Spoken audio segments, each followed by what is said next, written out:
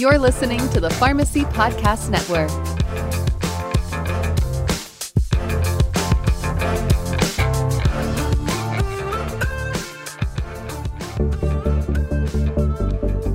Welcome to the Future of Pharmacy podcast, featuring the innovators transforming medication management. The Future of Pharmacy podcast is brought to you by Omnicell. Now here's our host, Ken Perez. Welcome to the Future of Pharmacy podcast. I'm Ken Perez, Omnicell Vice President of Healthcare Policy and Government Affairs, and I'm your host. Thank you for joining us. Today's health system pharmacy environment continues to grow in scope, scale, and complexity. And yet, many leaders are forced to rely on reports, spreadsheets, and static dashboards to manage their pharmacy's performance. The inevitable result is that those pharmacies get stuck in a cycle of suboptimal performance, while those that use new dynamic intelligence tools are thriving. Some technologies, such as predictive analytics, are available today. Others, like prescriptive analytics, are forthcoming. Joining me today to discuss this topic are Jennifer Tryon, Associate Vice President and Chief Pharmacy Officer for Wake Forest Baptist Health. Welcome to the program, Jen. It's a pleasure to join you today, Ken. And we also have Alan Flynn, Assistant Professor at the University of Michigan Medical School's Department of Learning Health Science. Alan, thanks for joining us. It's great to be here today, Ken. Thank you. Thank you both. Let's get started. Jen, please share with our audience a brief overview of your organization and your current major medication management initiatives. Thanks, Ken. And I'll just say from a high level, like many organizations, Wake Forest Baptist Health has recently undergone a strategic combination with Atrium Health Organization, and now we operate as a region of that larger organization. Wake Forest consists of approximately 1,500 beds across 5 hospitals in central North Carolina. That includes one 885-bed academic medical center that has an NCI-designated cancer center and a pediatric hospital within it. The region includes 400 clinics, 20 infusion sites, 10 community pharmacies. 2 of those are duly accredited as specialty pharmacies. And we have advanced practice laws for pharmacists in North Carolina, so we have incorporated advanced practice pharmacists as mid-level practitioners in many of our care models. We're also advancing our population health journey toward full risk, and pharmacy team members are critical to those services. Thought I'd just share a little bit about our payer mix. Our breakdown is about 30% non-governmental, 65% governmental, and about 5% self-pay. Our annual inpatient volumes are about 61,000 hospital discharges and 4.3 million outpatient encounters.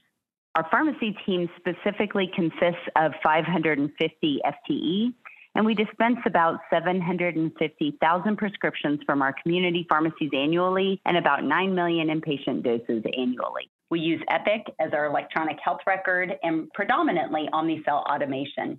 By way of our major medication management initiatives, like many others, there's a lot going on, but I selected a few across our health system, and those include expanding our state-of-the-art controlled substance surveillance program to all of our hospitals. We're supporting growth in our retail and specialty pharmacies. We're incorporating a system formulary across all of our sites. And then we have a commitment and a renewed commitment coming out of COVID in particular to high-performing pharmacy supply chain practices. And lastly, I'll mention our advancing use of automation technology and data intelligence across our medication use processes. Well, thanks, Jen. That's an amazingly impressive enterprise that you're providing leadership for. So, Alan, please talk about the work you and your teams are doing at the University of Michigan Medical School. Sure, Ken. Just hearing from Jen about the scale and the complexity of the enterprise operations at Wake Forest, it's so impressive.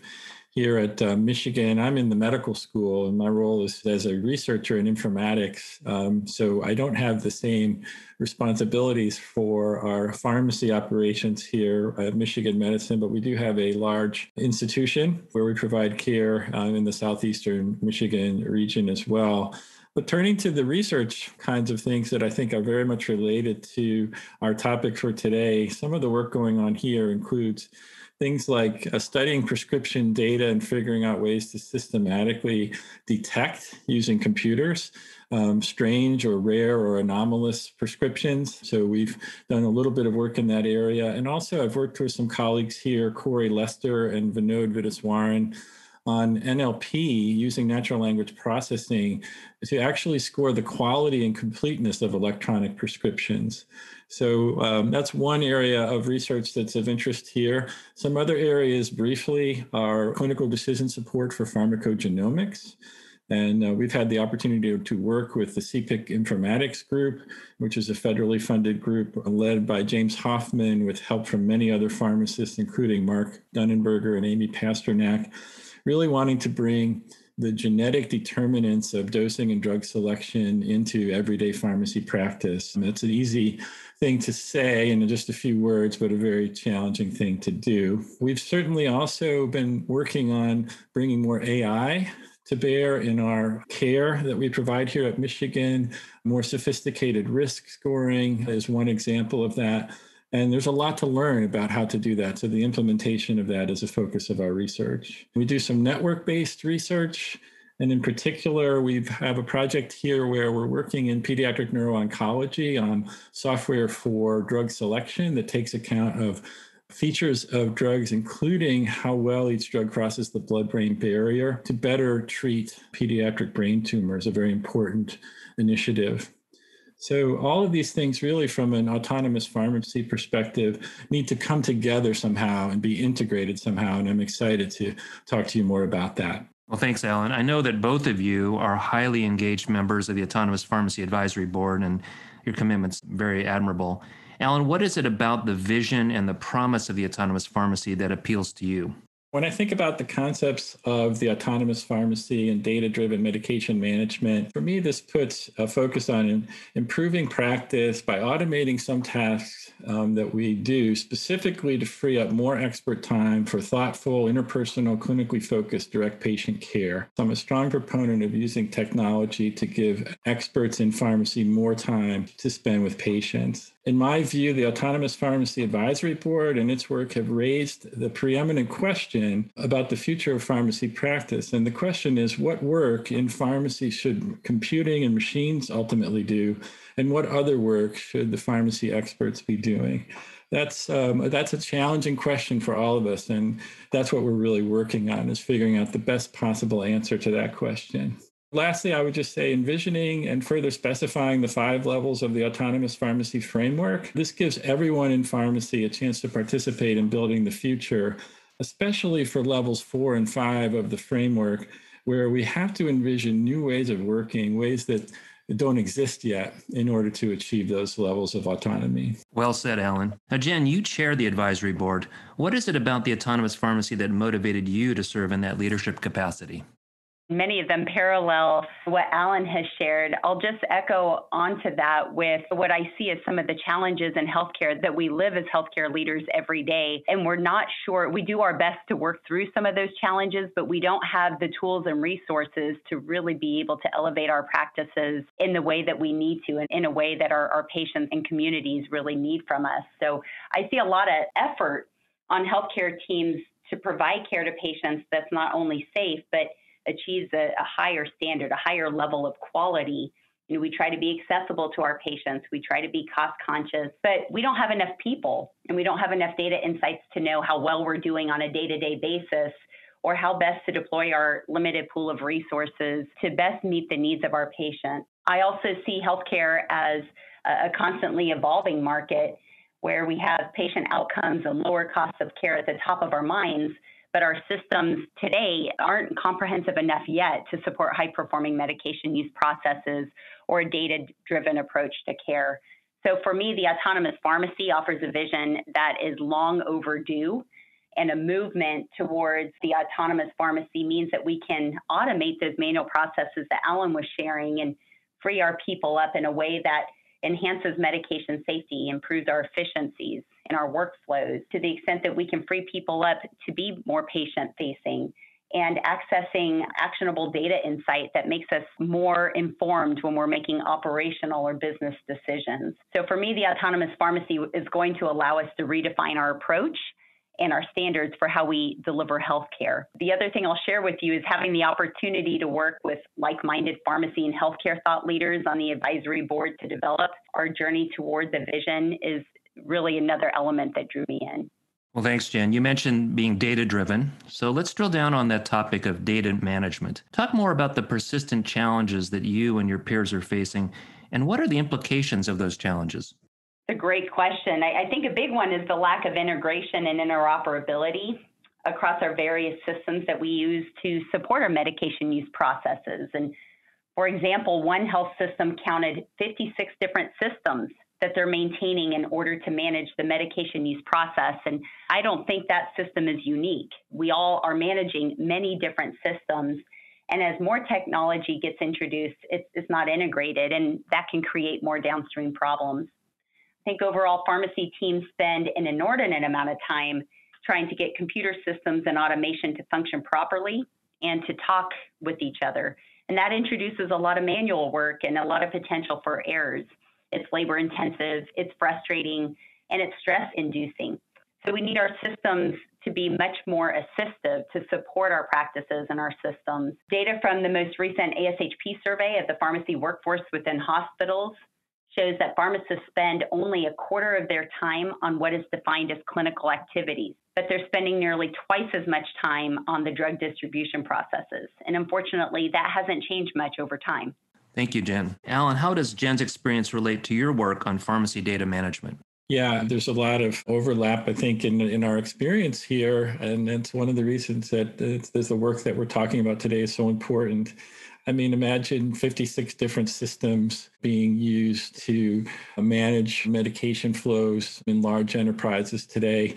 Who can implement the 57th system? I mean, it's getting to be too much until these systems start working together more effectively. We have so many systems that don't communicate with each other as well as they might, but also we have many important concepts that are part of pharmacy practice, but they're not reflected yet in the systems that we use. One example from the hospital world is that our current electronic health records and other systems really don't help us manage very well the IV access, the lines, if you will, that folks have when they're undergoing intensive care. That's a pharmacy need for information. We could provide better services if we had a more clear idea of what nurses were seeing in every patient room in terms of access points where medications could be administered. Another example from the community pharmacy world, I'm happy to say, is some work where a gap is actually being closed now, and that's with the structured and codified SIGs, or medication prescription instructions, for electronic prescriptions. So many people may not realize that we're relying essentially on text sentences today as we send e-prescription information through our systems. But that is changing, and that text is becoming more highly structured and standardized, and that will ultimately help with decision support and analytics down the road. So, while some excellent work has been done on data standards for pharmacy, which ultimately will lead to higher data quality for analytics, such as the work by NCPDP on the script standard, the work by Health Level 7 on FHIR resources, and work by the National Library of Medicine on RxNorm, we have a really long way still to go developing the data standards for the autonomous pharmacy that are going to solve this challenge of connecting 50 or more systems. I just want to make one other point to make it clear how large the data standards and interoperability challenge is. There was a study done 3 years ago this month where Yang and colleagues took a random sample of 25,000 prescriptions. The paper is titled Quality and Variability of Patient Directions in Electronic Prescriptions. And what they found, believe it or not, is that there were 832 ways to say, take one tablet daily in their large sample of modern electronic prescriptions. Having 832 ways of saying take one tablet daily is unwanted variance. And we see this unwanted variance all over in our pharmacy data today. We have to get to the point where we no longer use 832 representations of the same bit of information. This just goes to show you the scope and scale of the data standardization problem. You're listening to the Future of Pharmacy podcast. I'm your host, Ken Perez, joined today by Alan Flynn of the University of Michigan Medical School and Jen Tryon of Wake Forest Baptist Health. Also, a reminder to our audience, be sure to register for Illuminate, Omnicell's 3-day virtual education event. Illuminate features pharmacy leaders like Jen and Alan sharing strategies on leveraging pharmacy technology and best practices to improve outcomes. Illuminate is scheduled for October 5, 6, and 7. Omnicell Illuminate is 100% virtual and 100% free. Register today at omnicell-illuminate.com. Now, back to our program. Jen, you've spoken about improving performance and outcomes by harnessing the power of data analytics to provide actionable insights. Just how do we do that?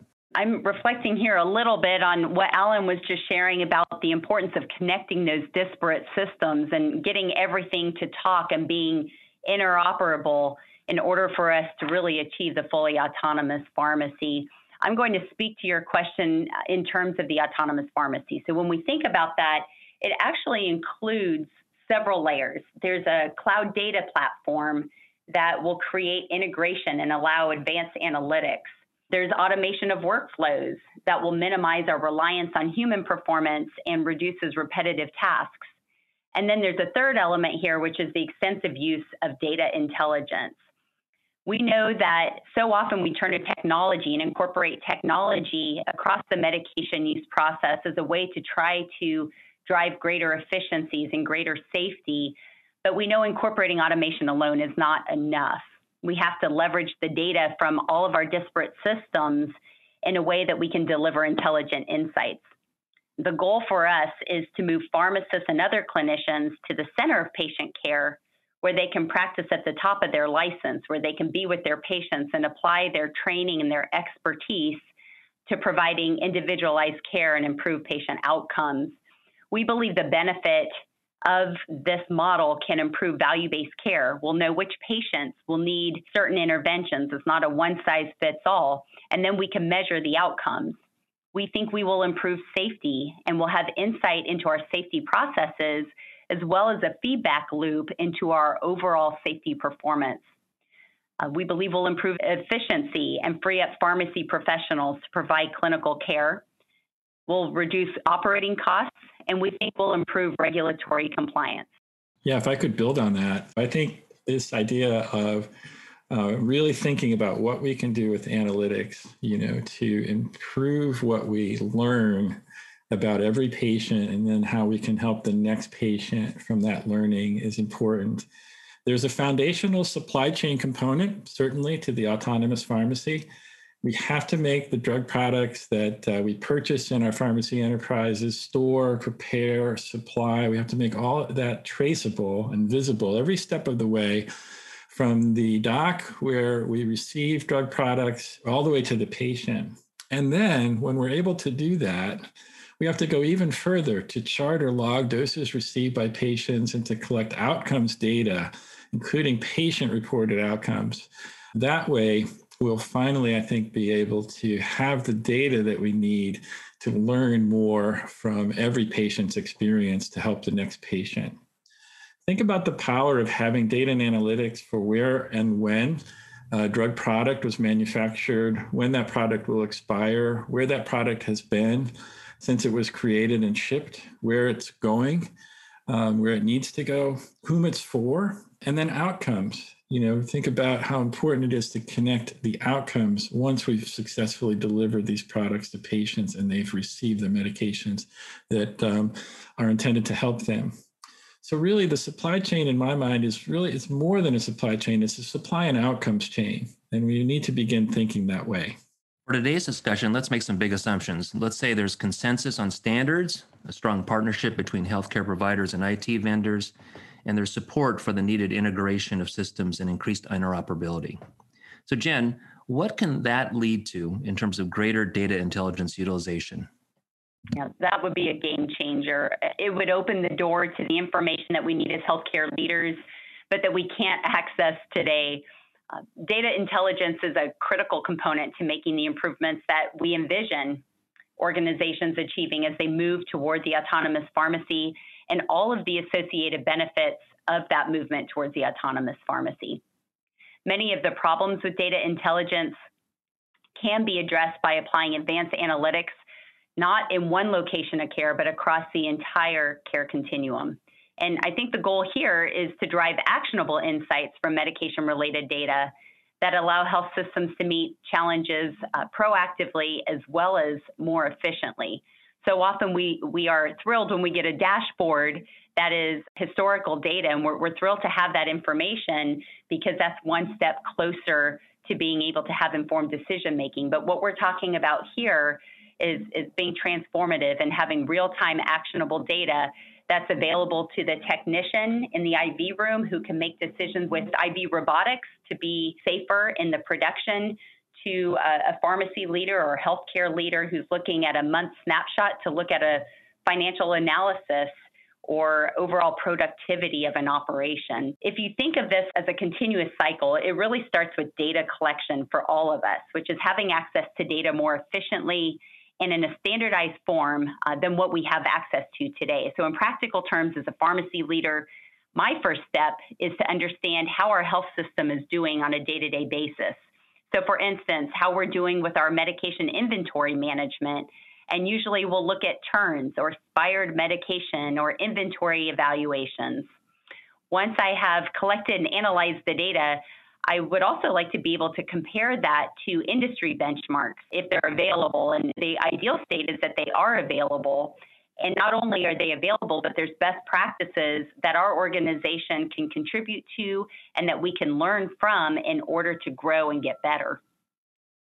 Then once we have enough data, we can also bring analytics to bear and analyze this data and learn from them to gain new insights, which then we can bring closed loop using the data and the analytical insights to drive automation for improvement.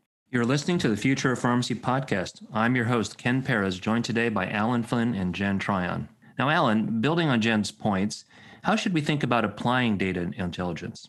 Well, I think it's quite common these days to think of data intelligence in terms of levels of capability. Many folks have drawn this picture with the lower level, as Jen was just describing, as descriptive analytics used for reporting.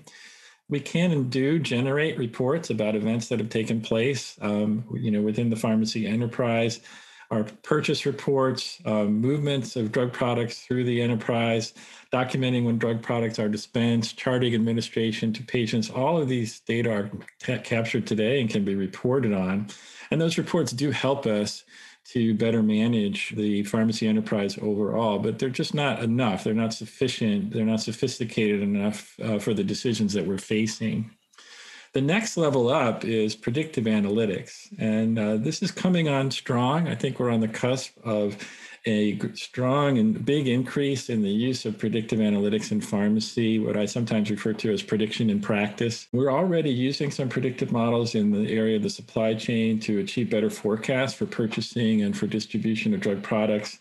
In the clinical world, predictive models have been advanced to predict things like the potential for an adverse drug event for a given drug for a given patient. And those are obviously very important for safety. Furthermore, something very exciting, there are already some solutions on the market that can predict with reasonably high accuracy whether a new prescription fits with the profile of the patient for whom that prescription has been written. This kind of predictive analytics could be a major advance in medication use safety, and I look forward to learning more about it and doing more research on it. Finally, in that highest level, once we get very good at predicting things, we can sometimes actually then add specific actions and more highly automate certain tasks in pharmacy. This capability of higher automation will finally bring certain work tasks in the pharmacy world into a kind of a degree of automation that we might think of in terms of something like a self-driving car. With a self-driving car, we rely on real-time analysis to turn the car, to speed the car up, slow the car down, to stop the car. All of these things happen automatically in a self-driving car.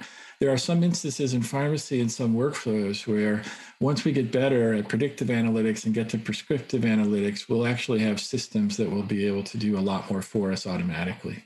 So you've piqued my interest, and this is super interesting. Can you give us some examples, Alan? Sure, Ken. So one example comes from drug product reordering. So let's just run through those three levels again. Using descriptive analytics, we would have historic stock counts and par values to guide reordering.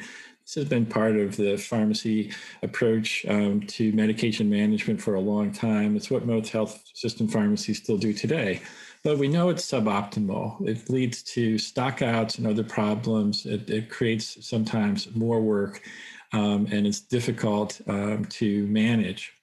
Predictive analytics will come and get improved when we can aggregate lots of data from multiple sites and ultimately get much better at predicting what's going to happen with the inventory at any given site over time. And so those moves are being made now, and those kind of new tools that rely on much larger data sets are coming to the fore, and they're very much wanted. With prescriptive analytics, you can imagine once we get very good at understanding and predicting the changes that are going to take place in an enterprise level inventory view of the world, then we'll actually be able to automate some reordering and take that step out of somebody's work today and make it automatic. And so that's connecting the action to the prediction, and that's what prescriptive analytics are all about. And what other ways can you envision prescriptive analytics helping drug inventory management? For me, this is the ultimate scenario of when you know systems are working well, you shouldn't even have to think about them. They're operating so well in the background, and so your thought processes can be forward thinking with patients or whatever the big challenges are that we need to work through, not on how do I solve a technology challenge or have the information I need. It's just working so well in the background. So I'll share a few examples of how prescriptive analytics can apply to the drug supply chain and how we can benefit from higher automated workflows. One that comes to mind for me is increasing medication inventory control in remote locations like ambulatory clinics, where generally there are not as many resources or visibility into inventory to oversee the management of that inventory. And that can sometimes lead to poor inventory practices like overbuying or urgent buying practices or potentially waste. Prescriptive analytics could continuously support having the right drug inventory in those specific ambulatory clinics in the quantities that are needed to treat that clinic-specific patient population. So that's one example. Another one could be related to reducing nationwide drug shortages, for example, and I know that's appealing to all of us, and that could happen through early detection of the issues and prioritization of where the limited drug supply should be distributed, and then ensuring that there's appropriate alternatives that are available at each of the health systems and each of the sites to be able to prevent discontinuity and interruptions in patient care. And then another idea here is earlier I'd mentioned challenges that healthcare leaders have with just simply accessing data. With prescriptive analytics, we could potentially stabilize drug costs by providing leaders with consistent and reliable volume forecasts that can be used in negotiations with drug distributors rather than using volume projections that are based on unoptimized purchasing practices like bulk buys or overbuys, for example. Alan, can you give us another practical example of predictive analytics? Yes, and it's an example that I'm very excited about. We can apply the same kind of thinking to medication dosing, to the decisions about what dose to administer to a patient. I'm very interested in the potential for medication dosing analytics on a large scale. And with enough information to do precise dosing, we'll be able to do this for more people more of the time. And I think ultimately that will improve care and improve the value that people get from taking medications. Today, our descriptive analytics systems provide very basic decision support alerts. Typically, they're triggered by some upper and lower numeric bound for a dose that's thought to be too high or too low. But we know this approach creates a lot of noise, a lot of alert fatigue, and it frustrates caregivers who are putting in many prescriptions for many patients. So it's just not sophisticated enough, and we need to do better. Moving to predictive analytics, computer-based models can help to predict what a medication dose should be for a given individual based on the science of the drug, factors that are specific to that individual, things like their kidney function and other factors, sometimes genetic factors as well. And those things change over time. So these doses need to be computed using these kind of algorithms in the moment. The predictive analytics would provide a strength rating also for every dose prediction of how confident the computer system is that it has come up with the proper dose based on historic records of dosing for other people. So all of this can be done. We know that it's possible, but the idea of the autonomous pharmacy is to do this on a much, much broader scale. The benefit could be that the clinicians can use these tools to predict optimal doses in practice on a routine basis, and the pharmacists will receive similar information as they evaluate prescriptions as part of their work. Looking out further into the future, the computer can take on the dosing task after an indication and other features about the patient have been settled. Once those values are in, I imagine we will see some automated dosing routines in the future after a drug therapy has been selected, after appropriate information has been provided to the system. We're not there yet, and it will take a while to get there, but it's certainly possible to do that. When we do, some dosing could be fully automated. So Jen, piggybacking on Alan's comments, how could predictive dosing change the role of pharmacists in your health system? I think predictive analytics is still too far off into the future to say for sure how it's going to impact health system pharmacy, but it certainly could be transformative as we move closer to those models and really making some significant advances. So some of the signs of this technology are already starting to impact pharmacy supply chain, for example, with drug distributors experimenting with technologies to remove the variability from the supply chain, or to improve efficiencies, or to reduce waste, to eliminate drug shortages, and hopefully to reducing overall drug costs. Those are great points. Obviously, there's a lot of work ahead for us to get to that future state. And in terms of next steps, what should our audience be thinking about, and what actions can they take to get involved? Alan? Yeah, the next steps are so important here. And I think you're right, Ken. There's a lot of work ahead of us to achieve higher degrees of the autonomous pharmacy. I'm a big believer in collectively and collaboratively imagining the future. And for the higher levels of automation and the highest levels on the autonomous pharmacies framework, which was published in AJHP this year, we have work to do together to imagine, based on the technology we see all around us today, what can be a better pharmacy practice for the future. This is a critical next step that should not be overlooked. Developing and communicating a collective future vision is key. As our vision for the future of pharmacy practices emerges, then we need to outline the key capabilities that will have to come about to turn that vision into an everyday reality. Some of these capabilities are apparent already, like the need for more highly interoperable systems that Jen has mentioned, but some capabilities are still to emerge. Then we have more work to do with R&D, research and development, and innovation. I think we'll need to have more researchers focused on doing some groundbreaking work to bring about these new higher degrees of the autonomous pharmacy. But I'm delighted to say that we do have some researchers and centers already in place that are picking up this challenge. Alongside this R&D and innovation, we have a large body of work to do in the area of data standards and algorithm standards as well that will be required to make the autonomous pharmacy a reality. Again, we're fortunate that we have standards development organizations already in place where we can pursue this work. And then finally, once these capabilities are demonstrated and we have the standards and we're getting to more interoperability and higher degrees of autonomy in our systems, it will be for everyone in pharmacy to participate in implementation of these new capabilities. The implementation effort is real. It's real work. It will take effort from many folks over a long period of time. Jen, you have the last word. Yeah, Alan's done a great job laying out the next steps and the work ahead as well. And it's exciting work, and it's going to be very impactful for how we're able to deliver care in our organizations and meet the needs of our patients. A few practical ways that I'd like to share before we end our time together here today is really just a call for everyone to join our mission in achieving the autonomous pharmacy. And some of the practical tips that are in place today to get you more involved can be simply to visit our website, theautonouspharmacy.com. So autonomouspharmacy.com. There are so many resources available there. Alan had mentioned the publication in the AJHP, and you can use that to familiarize yourself and your organizations with the vision and the framework that have been published.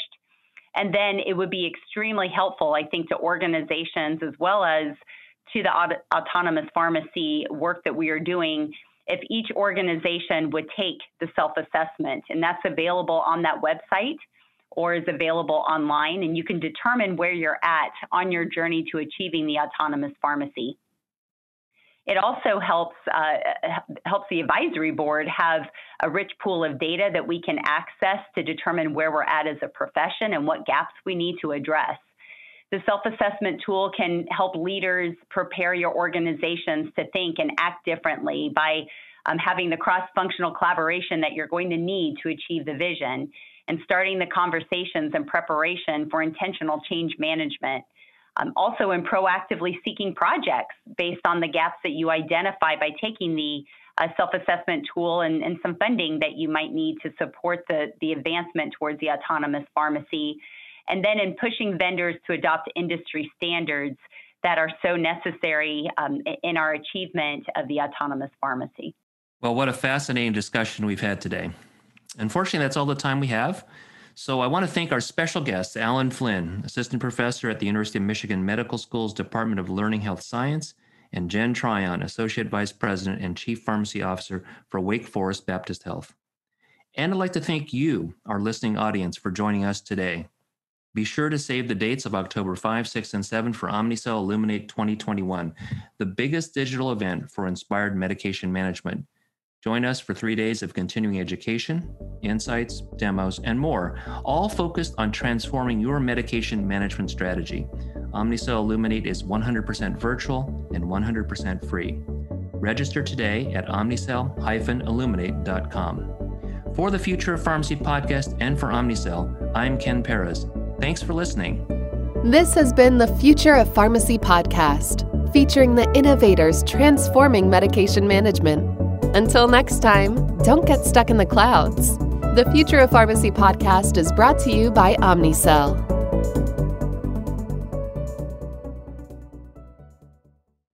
This podcast is a part of the C-Suite Radio Network. For more top business podcasts, visit c-suiteradio.com.